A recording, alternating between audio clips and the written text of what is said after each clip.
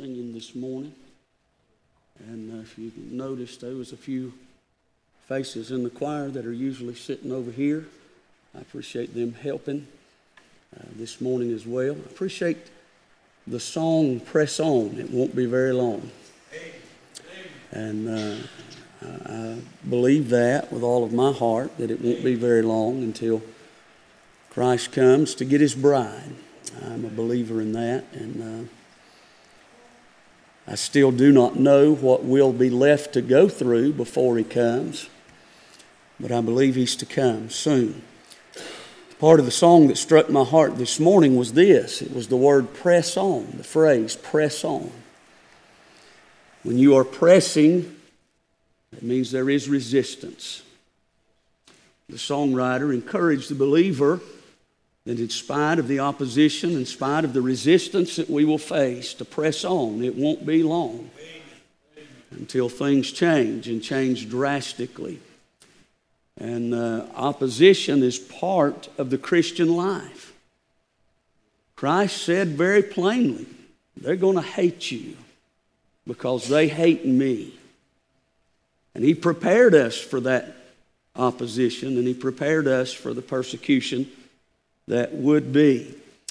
And I'm thankful that in every place of trial and every place of hardship, that Christ goes with us into those places of hardship with encouragement that says this will not last long. Just keep your eyes on the prize, so to speak, and trust the Lord. Trust the Lord. So I'm thankful today for his goodness. Miss Edith.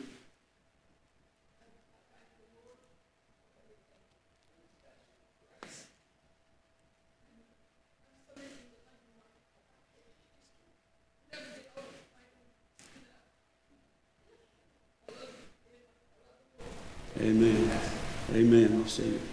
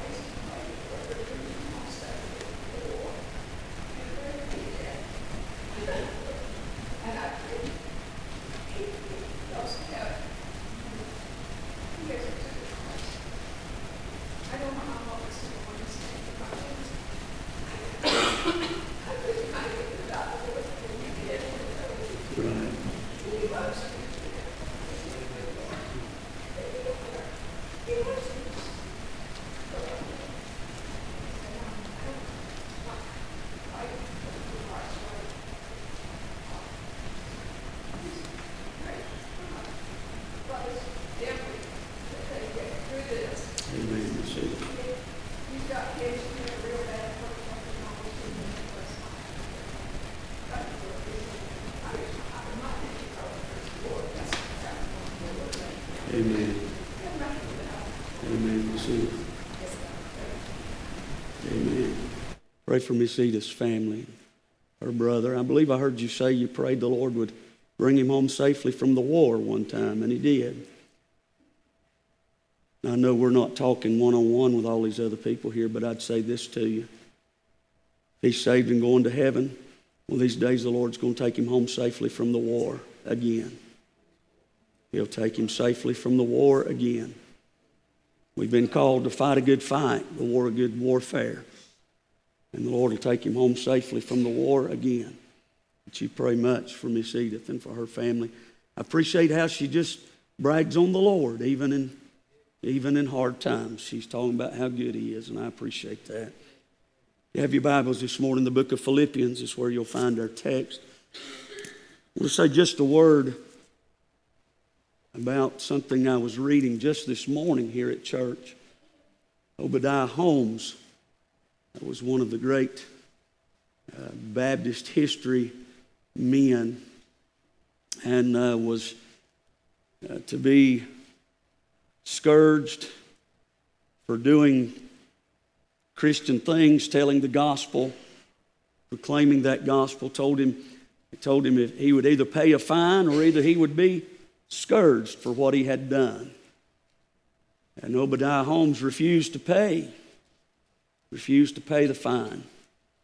And that resulted in them scourging him openly for the cause of Christ. This will take us back to last Sunday morning's message about denying yourself, taking up your cross, and following the Lord. So they had a public scourging of Obadiah Holmes, and after they finished the beating of Obadiah, he said, "You've scourged me as if it were with roses," to those men who laid the whip to his back. He said, "It was like you whipped me with roses." And he honored the Lord even in scourging and in difficulties and in hardships. And I thought about, even at the end of that, 2 men came to his assistance to help him, were fined because they were helping this man who preached the gospel. Those days may be coming again. We don't think that those things could happen. This is in the Baptist church history. But Obadiah Holmes said he was so grateful to be scourged for the cause of Christ. He said, "It's as if you whipped me with roses." I'm okay with that. Amen. And I appreciate those that have gone before us to give us the opportunity that we have to be here this morning. Amen. If you've never stopped and read the stories of those pictures hanging on the wall, you ought to do that. It'd encourage your heart. Philippians chapter number 1 this morning is where our text is. I'm going to begin reading in verse number 12 and ask the Lord to help us in the service.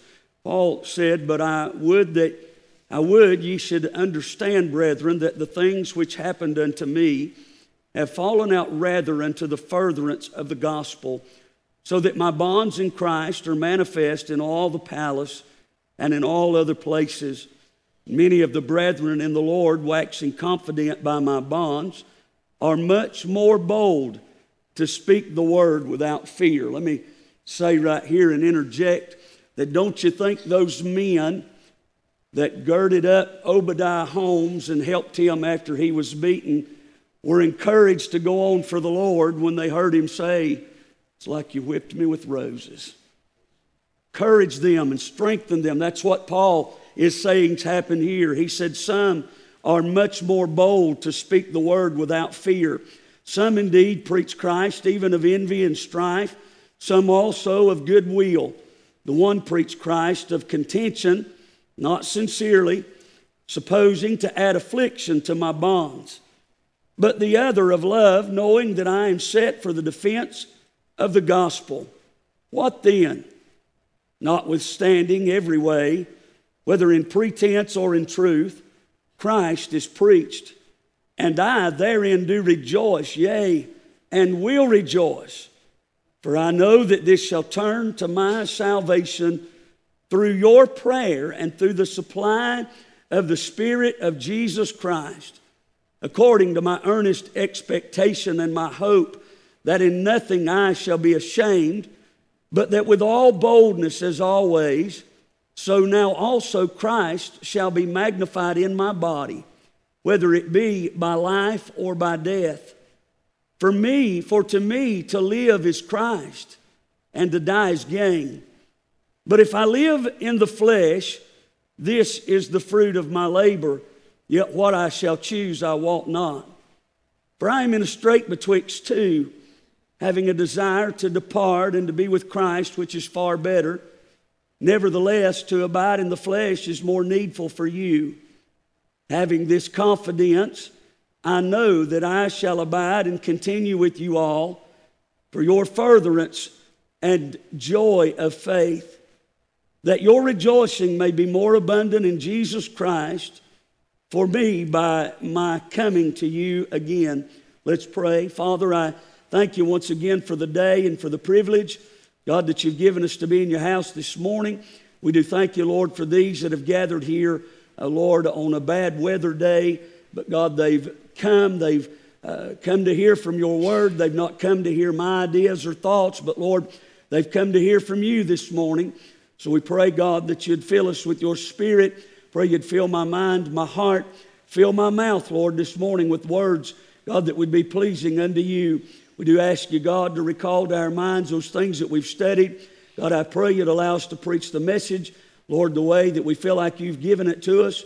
And I pray, Lord, that somehow, some way, somebody would get help for their life today. We pray especially, Lord, for the ones that may be lost and do not know you. God, I pray today might be the day you'd remove the scales from their eyes. Let them see clearly, Lord, that they are a sinner and that you are a wonderful Savior. And draw them to yourself, Lord, that they may be born again. I do pray for Miss Edith's family this morning, for her brother. I pray you'd have your will and way there. God, that your name would be glorified through that situation somehow. Now moving direct, Lord, in all that we do and say, we'll thank you for it. In Christ's name, amen. I want to talk just a minute about the history of the book of the Philippians, give you some background before we try to preach what I feel like that I need to preach to you this morning. Paul is the author of the letter, and it is not questioned even by the higher critics. He makes it clear that this is Paul and Timotheus in verse number 1. And Paul wrote the letter, and it is said of the book of Philippians that it is a friendship letter. That it was a letter he wrote to friends. That is, it contains a standard letter opening. It has an introduction, it has a body, and it has a conclusion, as if we were to write a letter to our friends. So Paul is not writing to people that he is unfamiliar with. He is not writing to a church that he's never been in. He's not writing to a church that he does not understand what their problems are and what they are doing for the Lord, but he's writing to friends. He's writing to people that he knows their heart. He knows their desires. He knows their work, and he understands their feelings and where they are. Paul will waste no time in showing his love for this church. He, in the opening verses 3 through 8 in particular, Paul thanks God upon every remembrance of this church.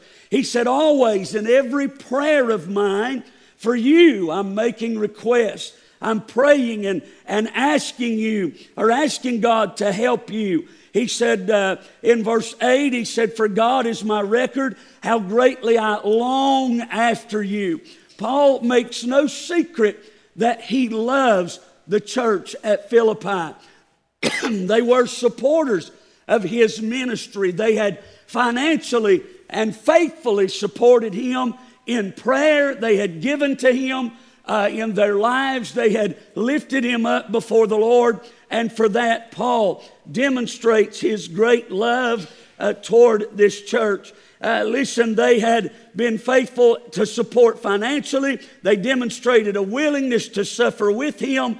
And those things encouraged this preacher while he was out planting other churches to know that there was a church somewhere that was up under him, supporting him and doing for him was a great encouragement. Brother Steve Dagenhart taught me many years ago to never discredit the work that my home church still does for me. I've been apart from them now for many, many years, probably 17 years or longer that I've been apart from my home church. But my pastor will call me and say, preacher, I just wanted you to know I'm praying for you. And if there's ever anything you need, you just let us know and we'll take care of you. My home church, and Paul feels an encouragement and an uplifting from this church at Philippi. I want to say a word about the theology that's found in the book of Philippians. It calls Christians, the overall book calls Christians to unity and how to pursue unity in the church. That is the theological teaching of the book of Philippians. It is the great doctrine that can be found in chapter 1 in verse number 27. He said, let your conversation be as it becometh the gospel of Christ, that whether I come and see you or else be absent, I may hear of your affairs, that you stand fast in one spirit. Paul said, I want you to be together, unified for the cause of Christ, whether I'm there or whether I'm not. This is the theological statement that Paul is making to the church at Philippi. He will tell us very clearly that unity can only be accomplished when we lay aside self, when we become humble and think of others more than we do of us. When others become more important to us than we are, then true unity can be experienced. This is the overall idea that Paul is promoting in the book of Philippians. It is by faith alone, on Christ's work alone, and not anything believers have done, and it puts us all on the same level. We are all on the same level, lost without Christ, but born again in Christ, and we ought to be able to recognize that and be for each other. Encourage. Paul is doing that. We're all on the same level, and it puts the focus for us on the power of Christ's death, His resurrection, His gospel, knowing that these things should prevent us from thinking too highly of ourselves. We're no good thing. There's nothing, Paul said, that dwelleth in me that is good.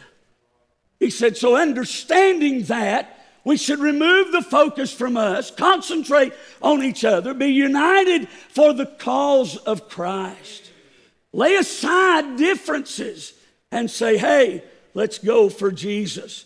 You can find the beginning of the church at Philippi in Acts chapter number 16. It was here that God moved greatly. You know the story of the Philippian jailer, how that God shook the jail, opened the doors. Paul and Silas were still there, and they were singing and praying and talking to the Lord, and the Philippian jailer got saved, and a church sprung in Philippi from that great move of God.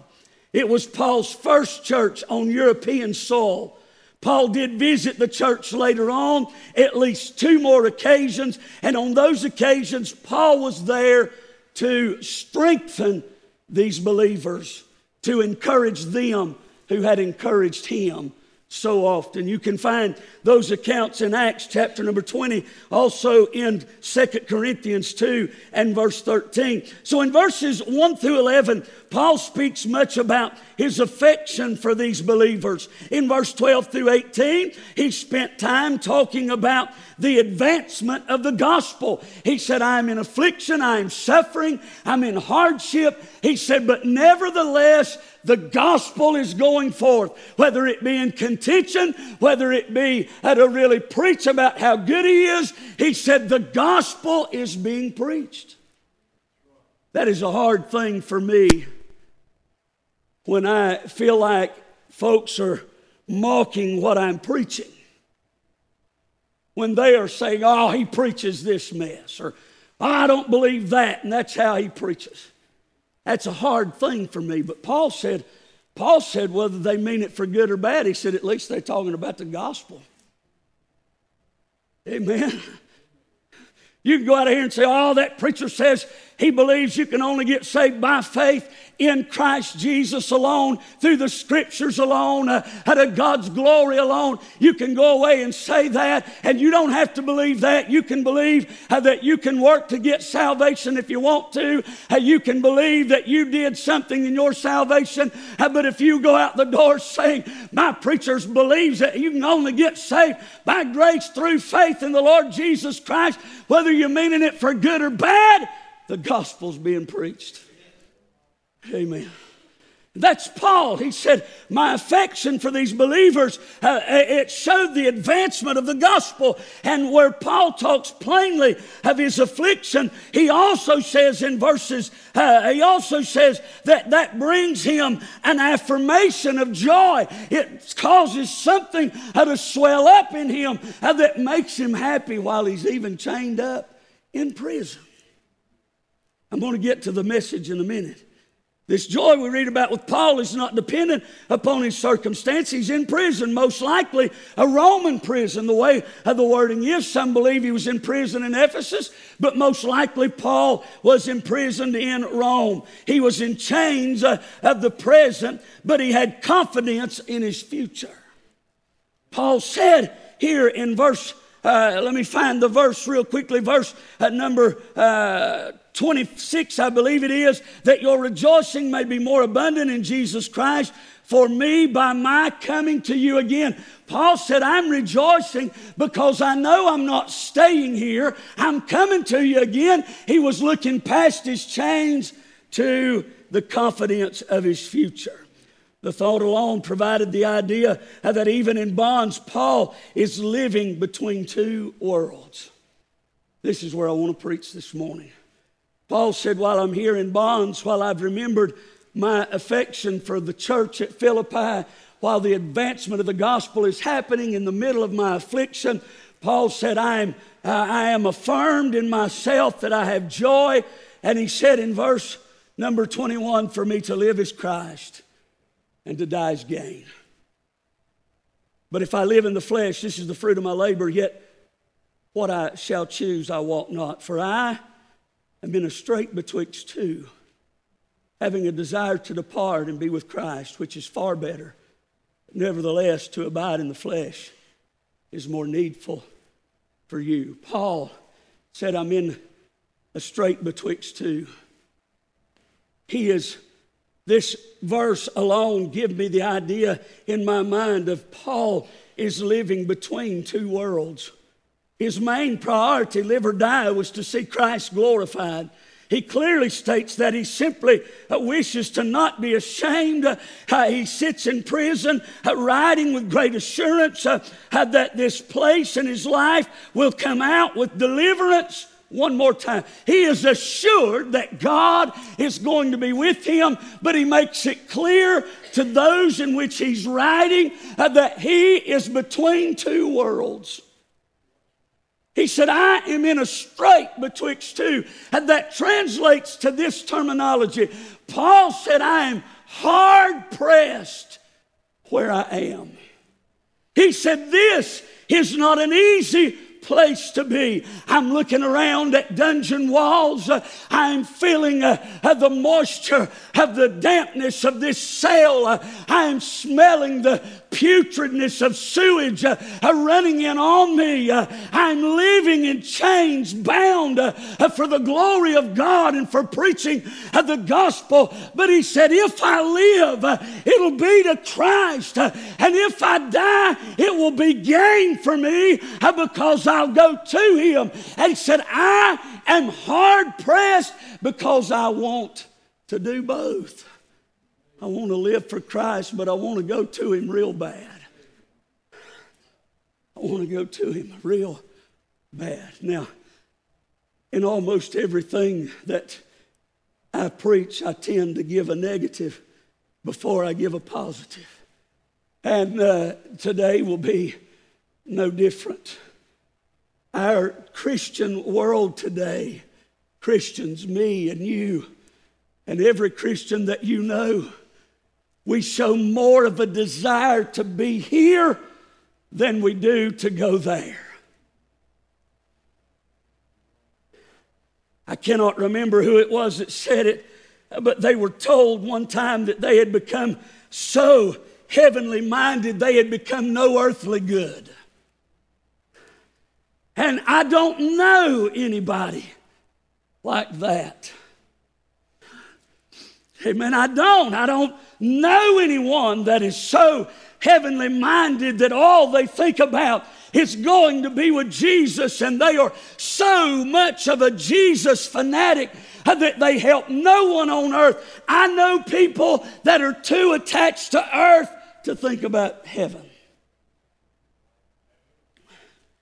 Our tent stakes are driven deep. We have done exactly the opposite of what the children of Israel did in the Old Testament. They pitched tents and built altars. We build houses and make less of altars and less of the things of God. We are planted firmly here. But Paul demonstrates the type of Christian that the Philippian people had no doubt were and should be. And Paul said in the middle of this great assurance, he said, I'm coming out of here. But Paul said in this affliction, he said to be relieved of this affliction, he was counting on the church to come together in unity and pray for him. Look at verse number 16, I believe. Paul said, the one preached, no, I'm sorry, that's the wrong verse. But Paul said that he was, verse 19, for I know that this shall turn to my salvation through your prayer. Church. He said, church, I'm in a hard spot. I'm in jail. I've got a desire to depart and go to heaven, but I also know it's more needful for me to come to you. Either one will be all right. If I live, I'll preach Christ. If I die, I'll go to him. He said, but I'm counting on getting out of here by your prayer. Now, in our day, we'd come together and we'd have a meeting. All right? Do I hear some comments from the floor as to how we ought to pray for Paul? Should we pray, God, just take him on home? I mean, he's got a desire to go to heaven. He's in a strait betwixt two. He wants to go be with Jesus, but he feels like he needs to be here with us. Shouldn't we just pray that Paul would go ahead and die a martyr's death and go on to be with the Lord so he can quit suffering down here? Somebody else would say, no, I like Paul's preaching too much. He's helping too many people. We need to pray God shake the foundations of that place, get him out of there, bring him back to us, let him preach the gospel one more time. We've heard every message he's ever preached. He don't do anything but preach the gospel every time we come together. He don't have anything new. He don't have anything fresh. Let's just pray God take him on to heaven. That's what we'd do in our day. But Paul was counting on unity among the Philippian believers, that they would come together and pray together in corporate prayer, loving one another, seeking the will of the Father that he may once again come to them. He was depending upon them. Catch that, them. He was depending upon a group. Paul didn't write a letter to brother so-and-so and say, I need you to pray. He wrote a letter to the church and said, I need y'all. I need y'all. I need you to lay aside your differences and pray for me. I need you to come together as one and pray for me. I need you to corporately fix your minds on asking God how to let me out of here that I might once more preach the gospel. Paul is living between two worlds. But living between those two worlds, he's leaning on the church. I don't know if you know this or not, but if you're saved, you too are living between two worlds. And many have made little of the church. They don't lean on it anymore. They don't come to it anymore. They stay at home. Watch Joel Osteen, God help him. Amen. They stay home and there's much emphasis, but I've heard it said many times today, said, well, we can just home church. We'll stay at home and we'll read some scripture and we'll pray and we'll sing a hymn and we'll do all that. Friend, if you do that, I'm not saying you're lost, but I would say this, you are not drawing the full benefits that God intended for you to have by the camaraderie of the church in itself, the camaraderie that God has given us to come together with like-minded people to be united for the cause of Christ. Paul said that while we're living between two worlds, we need to depend on each other. We need to pray for each other. Do you think Paul was sitting down there writing a letter to the Philippian church without praying for them? No. He was lifting them up before the Lord. He said in verse number 3, he said, I thank my God upon every remembrance of you. Paul was thinking about the Philippians often. And he said, every time I think about you, I thank God for you. And he goes on to say, always in every prayer of mine. He said, every time that I bow my knees and whisper toward heaven, he said, church at Philippi, you are in my mind, you are in my thoughts, you are in my prayers. I am constantly begging God how to help you, how to encourage you, how to strengthen you, how to build you up, not tear you down. Paul said, I love you that much, and I'm praying for you. Now listen, somebody at Philippi probably didn't like Paul. But Paul prayed for him anyway. And Paul's asking them to please lay that aside and pray for me anyway. That's what he's saying. Church, I'm dependent. My release is dependent upon you praying and seeking the Lord. Verse 16 tells us clearly that Paul was in affliction, and to be relieved of that, he was counting on the church. Unity. This is where and why Paul spoke of assurance while he was in prison. So why would Paul, or why would I say that Paul is living between two worlds? He understood that heaven would be an advancement.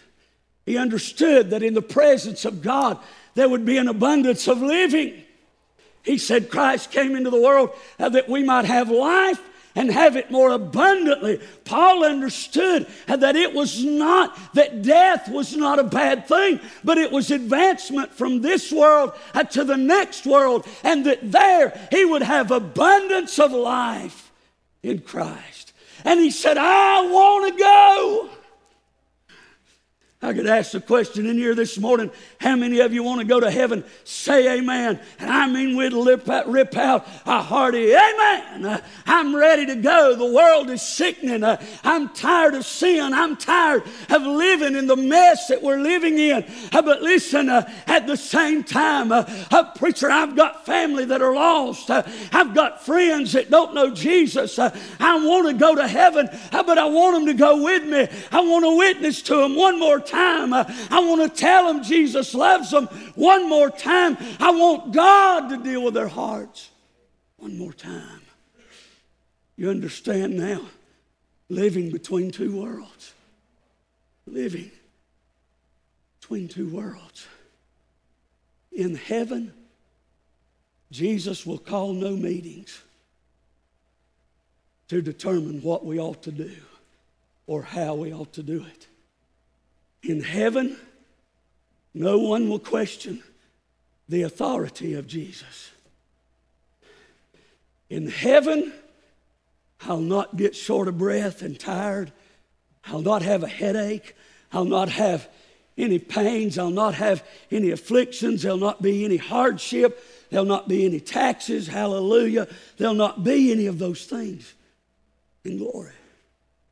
Now, how many want to go?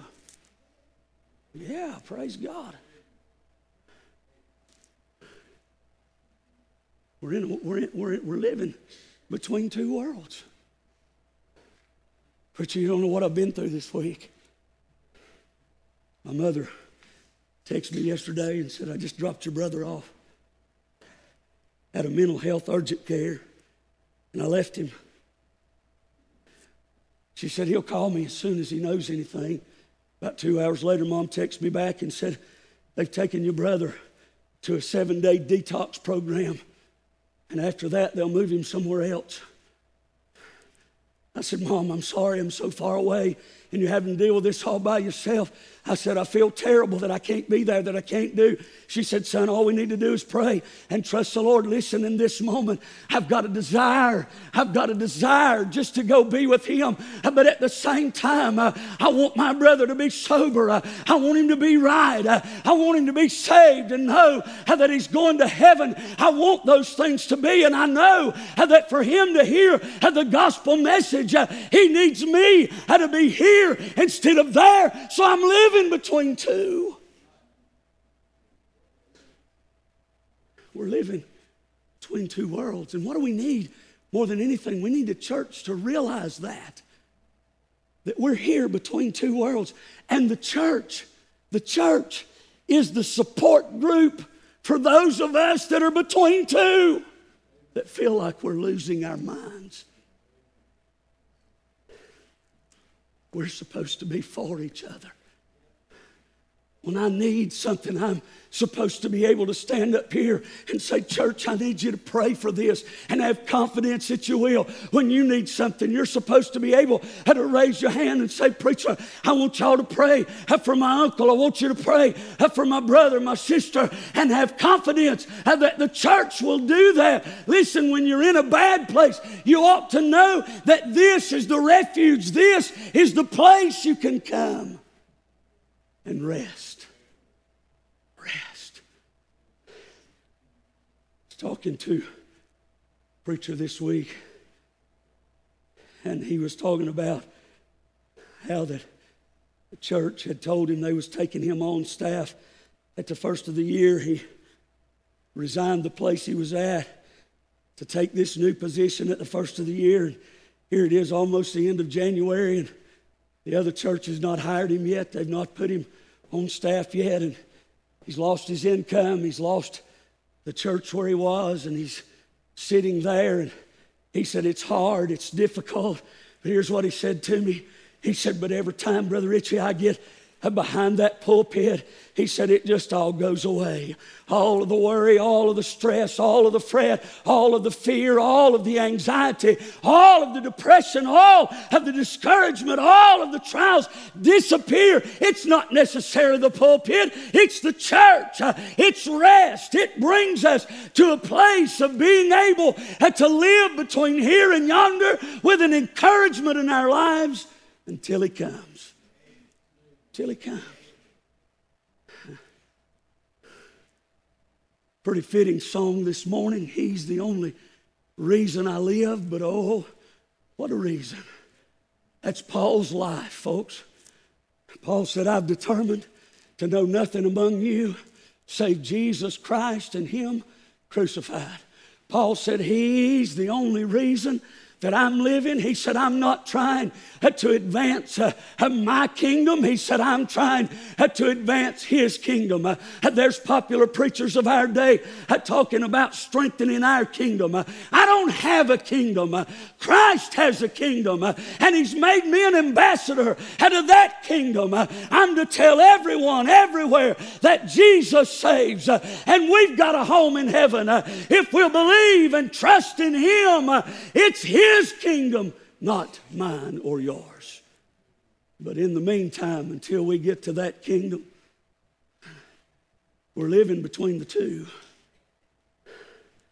Somewhere floating through space on a planet called Earth, He's allowed us a space of grace and mercy to live. He said in the last days things are going to wax worse and worse. Men's going to be lovers of pleasures more than lovers of God. He said they're going to be without natural affection. Let me say it to you this way.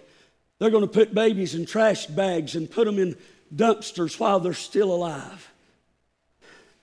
Without natural affection. Listen to me. He said they're going to be women that's going to become with child, and they're going to go down to a clinic, and they're going to have that baby killed, and they're going to go on living their life as if nothing happened to them. And they'll call it women's rights. Without natural affection. He said, these are the days that we're living in. And friend, listen, you and I are living right smack dab in the middle of those days where they're lining up to kill babies. Instead of that, they'll fight over a blessed wall while babies are dying. They'll fight over some silly bill while babies are dying. They care not about natural affection. We have to live between the two. Brother Gary and Miss Carol got the privilege of holding a new one this week. And no doubt, when you pull one up in your arms, how could anybody kill this thing? How could anybody destroy this life? Listen, I don't want to be political this morning. I don't like it. But the reality is we're living in those days when we are between two worlds. When we have to see it, we have to rub salt. We are living in the days, listen, where adultery has been cast to the side. It means nothing as sin to people anymore. They just keep on doing it. Fornication's been accepted. As schools are handing out contraceptives. We're living in that day. We're between two. We're living in days. People don't care what they do or how they do it. And if you're saved, you're living between two worlds. So how do we deal with that? How do we deal with that? Paul said, number one, he said we ought to be unified. We ought to be praying for one another. But listen, he's talking about this advancement that he would have.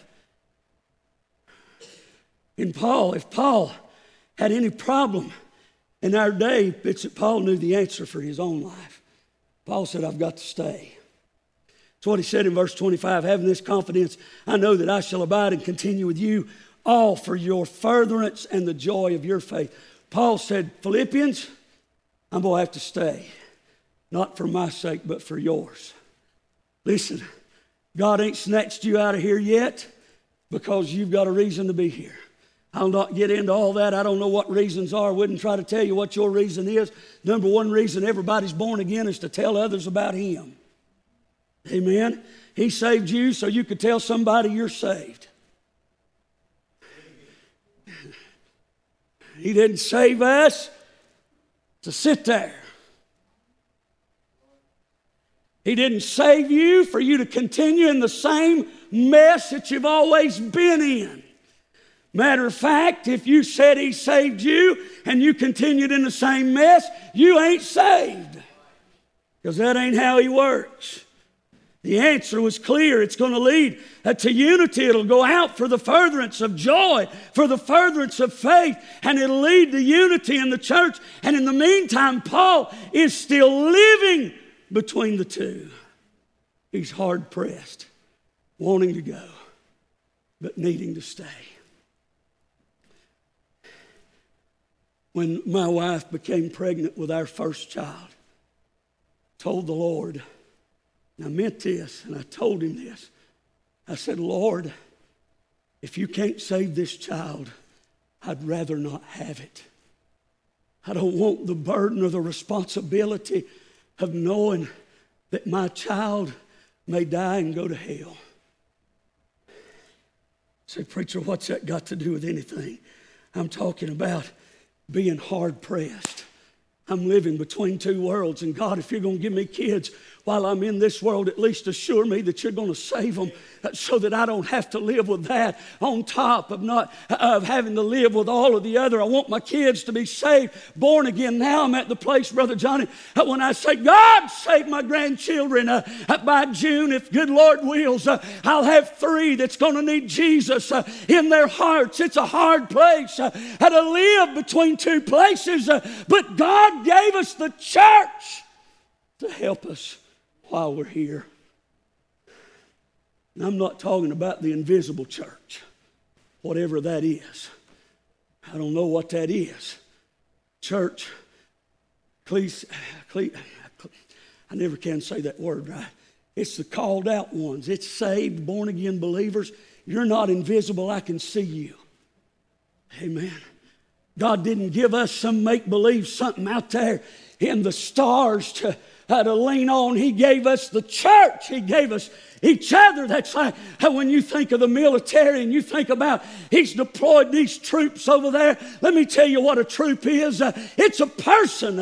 It's somebody. And that's who they have to lean on and to fight with and to cry with and to laugh with until their time is up. And that's what God's given us while we're in between two worlds.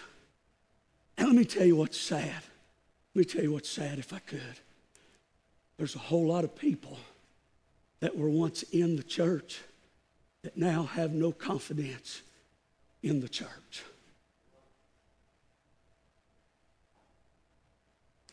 They've lost confidence in the church. Wouldn't it be terrible to be dropped off in Iraq in the middle of a war zone and you had no confidence in the other troops that were fighting around you, and you separated yourself from them, and you were faced with fighting 35 men by yourself? Had to almost be hell on earth. Because in that very moment, you know, I'm about to die, but I'm going to have to do everything I can to take as many of them with me when I go. That'd be your mindset. But there are people living right now that no doubt are as saved as me and you, but they are sitting alone. They are on a battlefield by themselves. They are living between two worlds with confidence in no one to help them, to encourage them. Because somebody somewhere said, oh, I saw them sin. They failed. They faltered. They messed up. Brethren, ye which are spiritual, restore such an one. If you're lingering around with that mess in your heart, you think you're spiritual, but if you can't restore them, you're not spiritual. You're not. Justin, have you ever sinned? Have you? He nodded his head right here in public. We could do one of two things. We could say, out with you. Remove yourself from our presence. Or we could say, Justin, we've all sinned, man. God will forgive us. God will take us in. God will encourage us. He'll make us stronger. And I'm going to stand with you. We could do that. One of two things we'll do. And there's people sitting at home because the church said, out with you. We can't accept that type of behavior. You know what aggravates me about that more than anything? Is you're living in the same world they are. And you're committing some of the same sins they are. And listen, I never have read in my Bible where God considers one of them any worse than the other.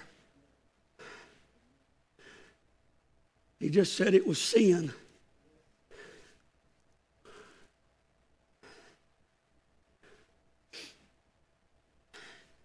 Church, that's our help, that's our hope while living between these two worlds. I'm going to hurry. While you're between the two worlds, Paul says you need to watch your conversation, verse number 27. He said, let your conversation be as it becometh the gospel of Christ. Your words ought to be as pure as that book you're holding in your lap. I read this when we were talking about versions of the Bible before the King James Bible came along in 1611.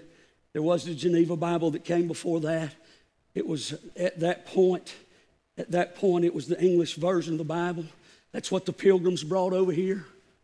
People can tell you what they want to, take pictures of the Pilgrims' Bibles in 1611. KJV ain't so. They brought the Geneva Bible. It's what they had. That's what they founded our country on. I may be in trouble. Amen. All right, that's King James up there. But here's what I'm saying. When the translators wrote it, it was said of those translators that at that moment, the English language was in its purest form. When it was translated into the English language was when the English language was in its purest form. The words of the Word of God in the English language were translated before somebody made up some blessed cuss word, before somebody changed the word gay from meaning happy to homosexual, before words were twisted and messed up and we came up with euphemisms and all kind of junk that makes that word seem like another. When you read that book, when you read the gospel, our English language was in its purest form at that moment. And he said our conversation ought to be as it becometh the gospel of Christ. I don't reckon Christ ever said a wrong word to anyone. Now listen, I didn't say he didn't say some harsh words. He never said a wrong word. When he went into the temple and he overthrew the tables, he was saying all the right words. He wasn't calling them, listen, when he called the Pharisees, vipers and hypocrites, he used the right words. He used all of that the right way. He said if we're going to survive living between two worlds, our conversation needs to be as pure as the gospel of Christ himself, as it would become the gospel. It's not always that way in my life. Amen. And listen, most of us are a product of an impure English language. We're products of that. Our grammar's terrible. Half of us can't spell most of the words that we write. And listen, if that was the case 20 years ago, it's certainly the case now, because somebody came up with spell check and your phone or your computer thinks it knows what you're thinking, and you punch send and somebody says, "What? You couldn't spell it, so the thing spelled it for you, and it makes no sense." That's the product. I had a teacher in college that said to us, he said, "I don't know if y'all have the ability to write or not." He said, "Because all you do is LOL, JK, blah, blah, blah, blah on the text message." And he's right. Society right now is a product of an impure language. But right now, the words of Christ that he said our conversation ought to be was a pure conversation. It was a holy conversation. Listen, your life should be lived worthy of the gospel. This is your manner of life. One writer called it your citizenship. Now watch this. I don't know if any of my children ever received that award or not. I don't want to make them feel bad if they did and I forgot it, but I've watched parents at awards day at school. Did you ever win a citizenship award? I didn't think so. I just wanted to know. I just wanted to clear that out of my mind. But listen, I go to awards day at school. One kid gets nearly every award, you know. I mean, he gets the math award, the science award. He gets every award there. And all of a sudden, out of nowhere, they say, "We're going to give this next award to the student who has exemplified the best behavior. He's kind to others. He's always willing to do whatever I ask him to do. I mean, he is a model student. He is a model child." And all of the other students in the class look up to him and they love him and they treat him right. So this year's citizenship award goes to, and it ain't the dude that won all them other trophies. It's some little quiet child that you'd never expect to win anything. And then here's what comes next. Mom and Daddy says, out of all the awards that he could have won, I would have rather him won that one than all those others. You know why? Because Mom and Daddy's trying to make a good adult. They're trying to produce a good adult, one that listens, one that obeys, one that is able to bear responsibility, one that is kind, one that is respectful for others, one that'll hold the door open when somebody's coming through. We're trying to raise that child. So is Christ. Our conversation ought to be as such that we are considered loyal citizens of another country, and we're treating others right while we live between the two worlds.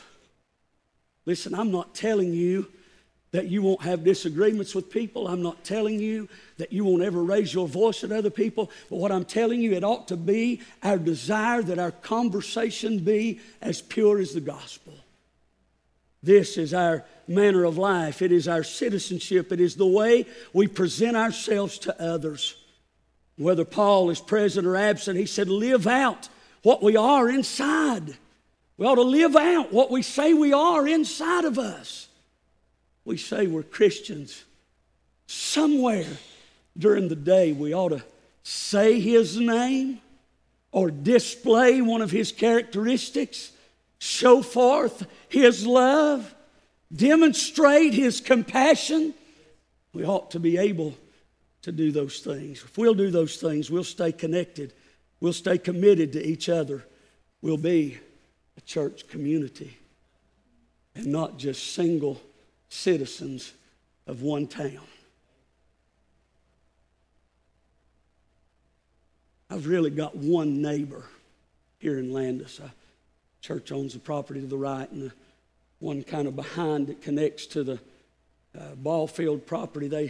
They change all the time, and the new neighbors that are in there right now displayed their desire to not fellowship with us. But I've got one neighbor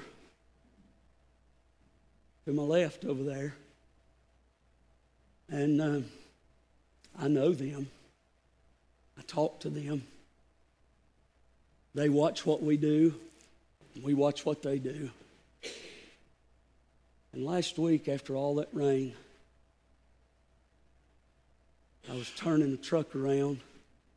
The trailer got too far back in the yard, and I got stuck. And I was going forward and backward, trying kids, putting boards under the tires, was doing everything we could. And all of a sudden, out of my neighbor's house came a fella.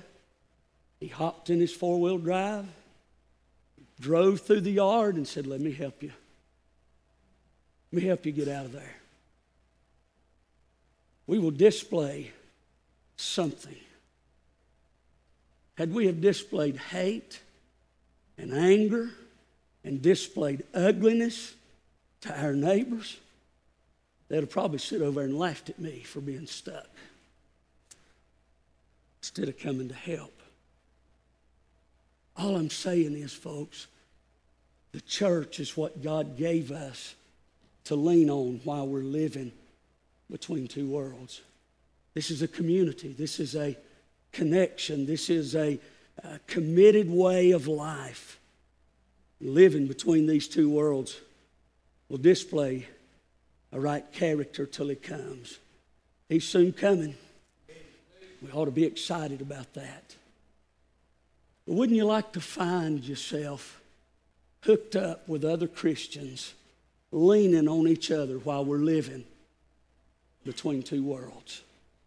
While we're hard pressed here, wouldn't it be good that we used each other as our help?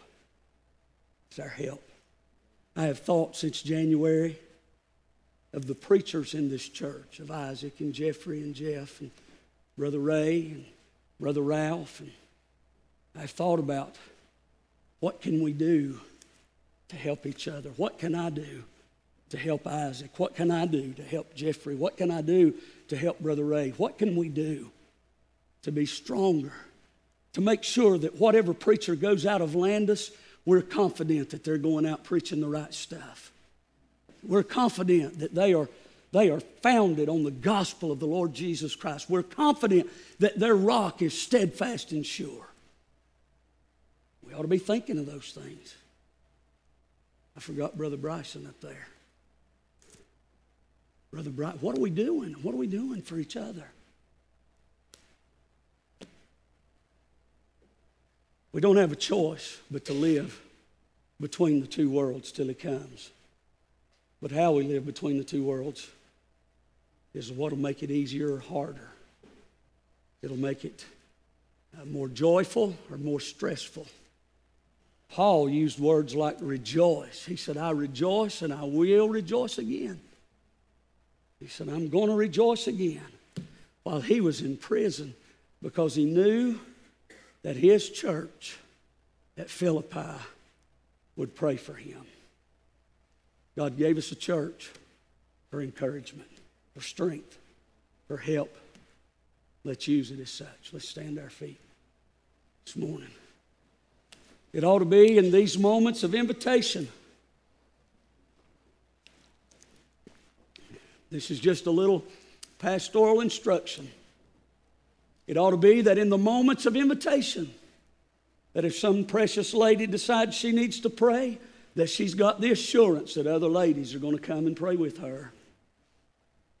That's leaning on each other till He comes.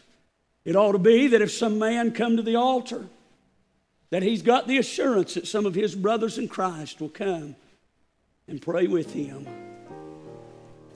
That's what Christ has given us while we live between two worlds. While we sing,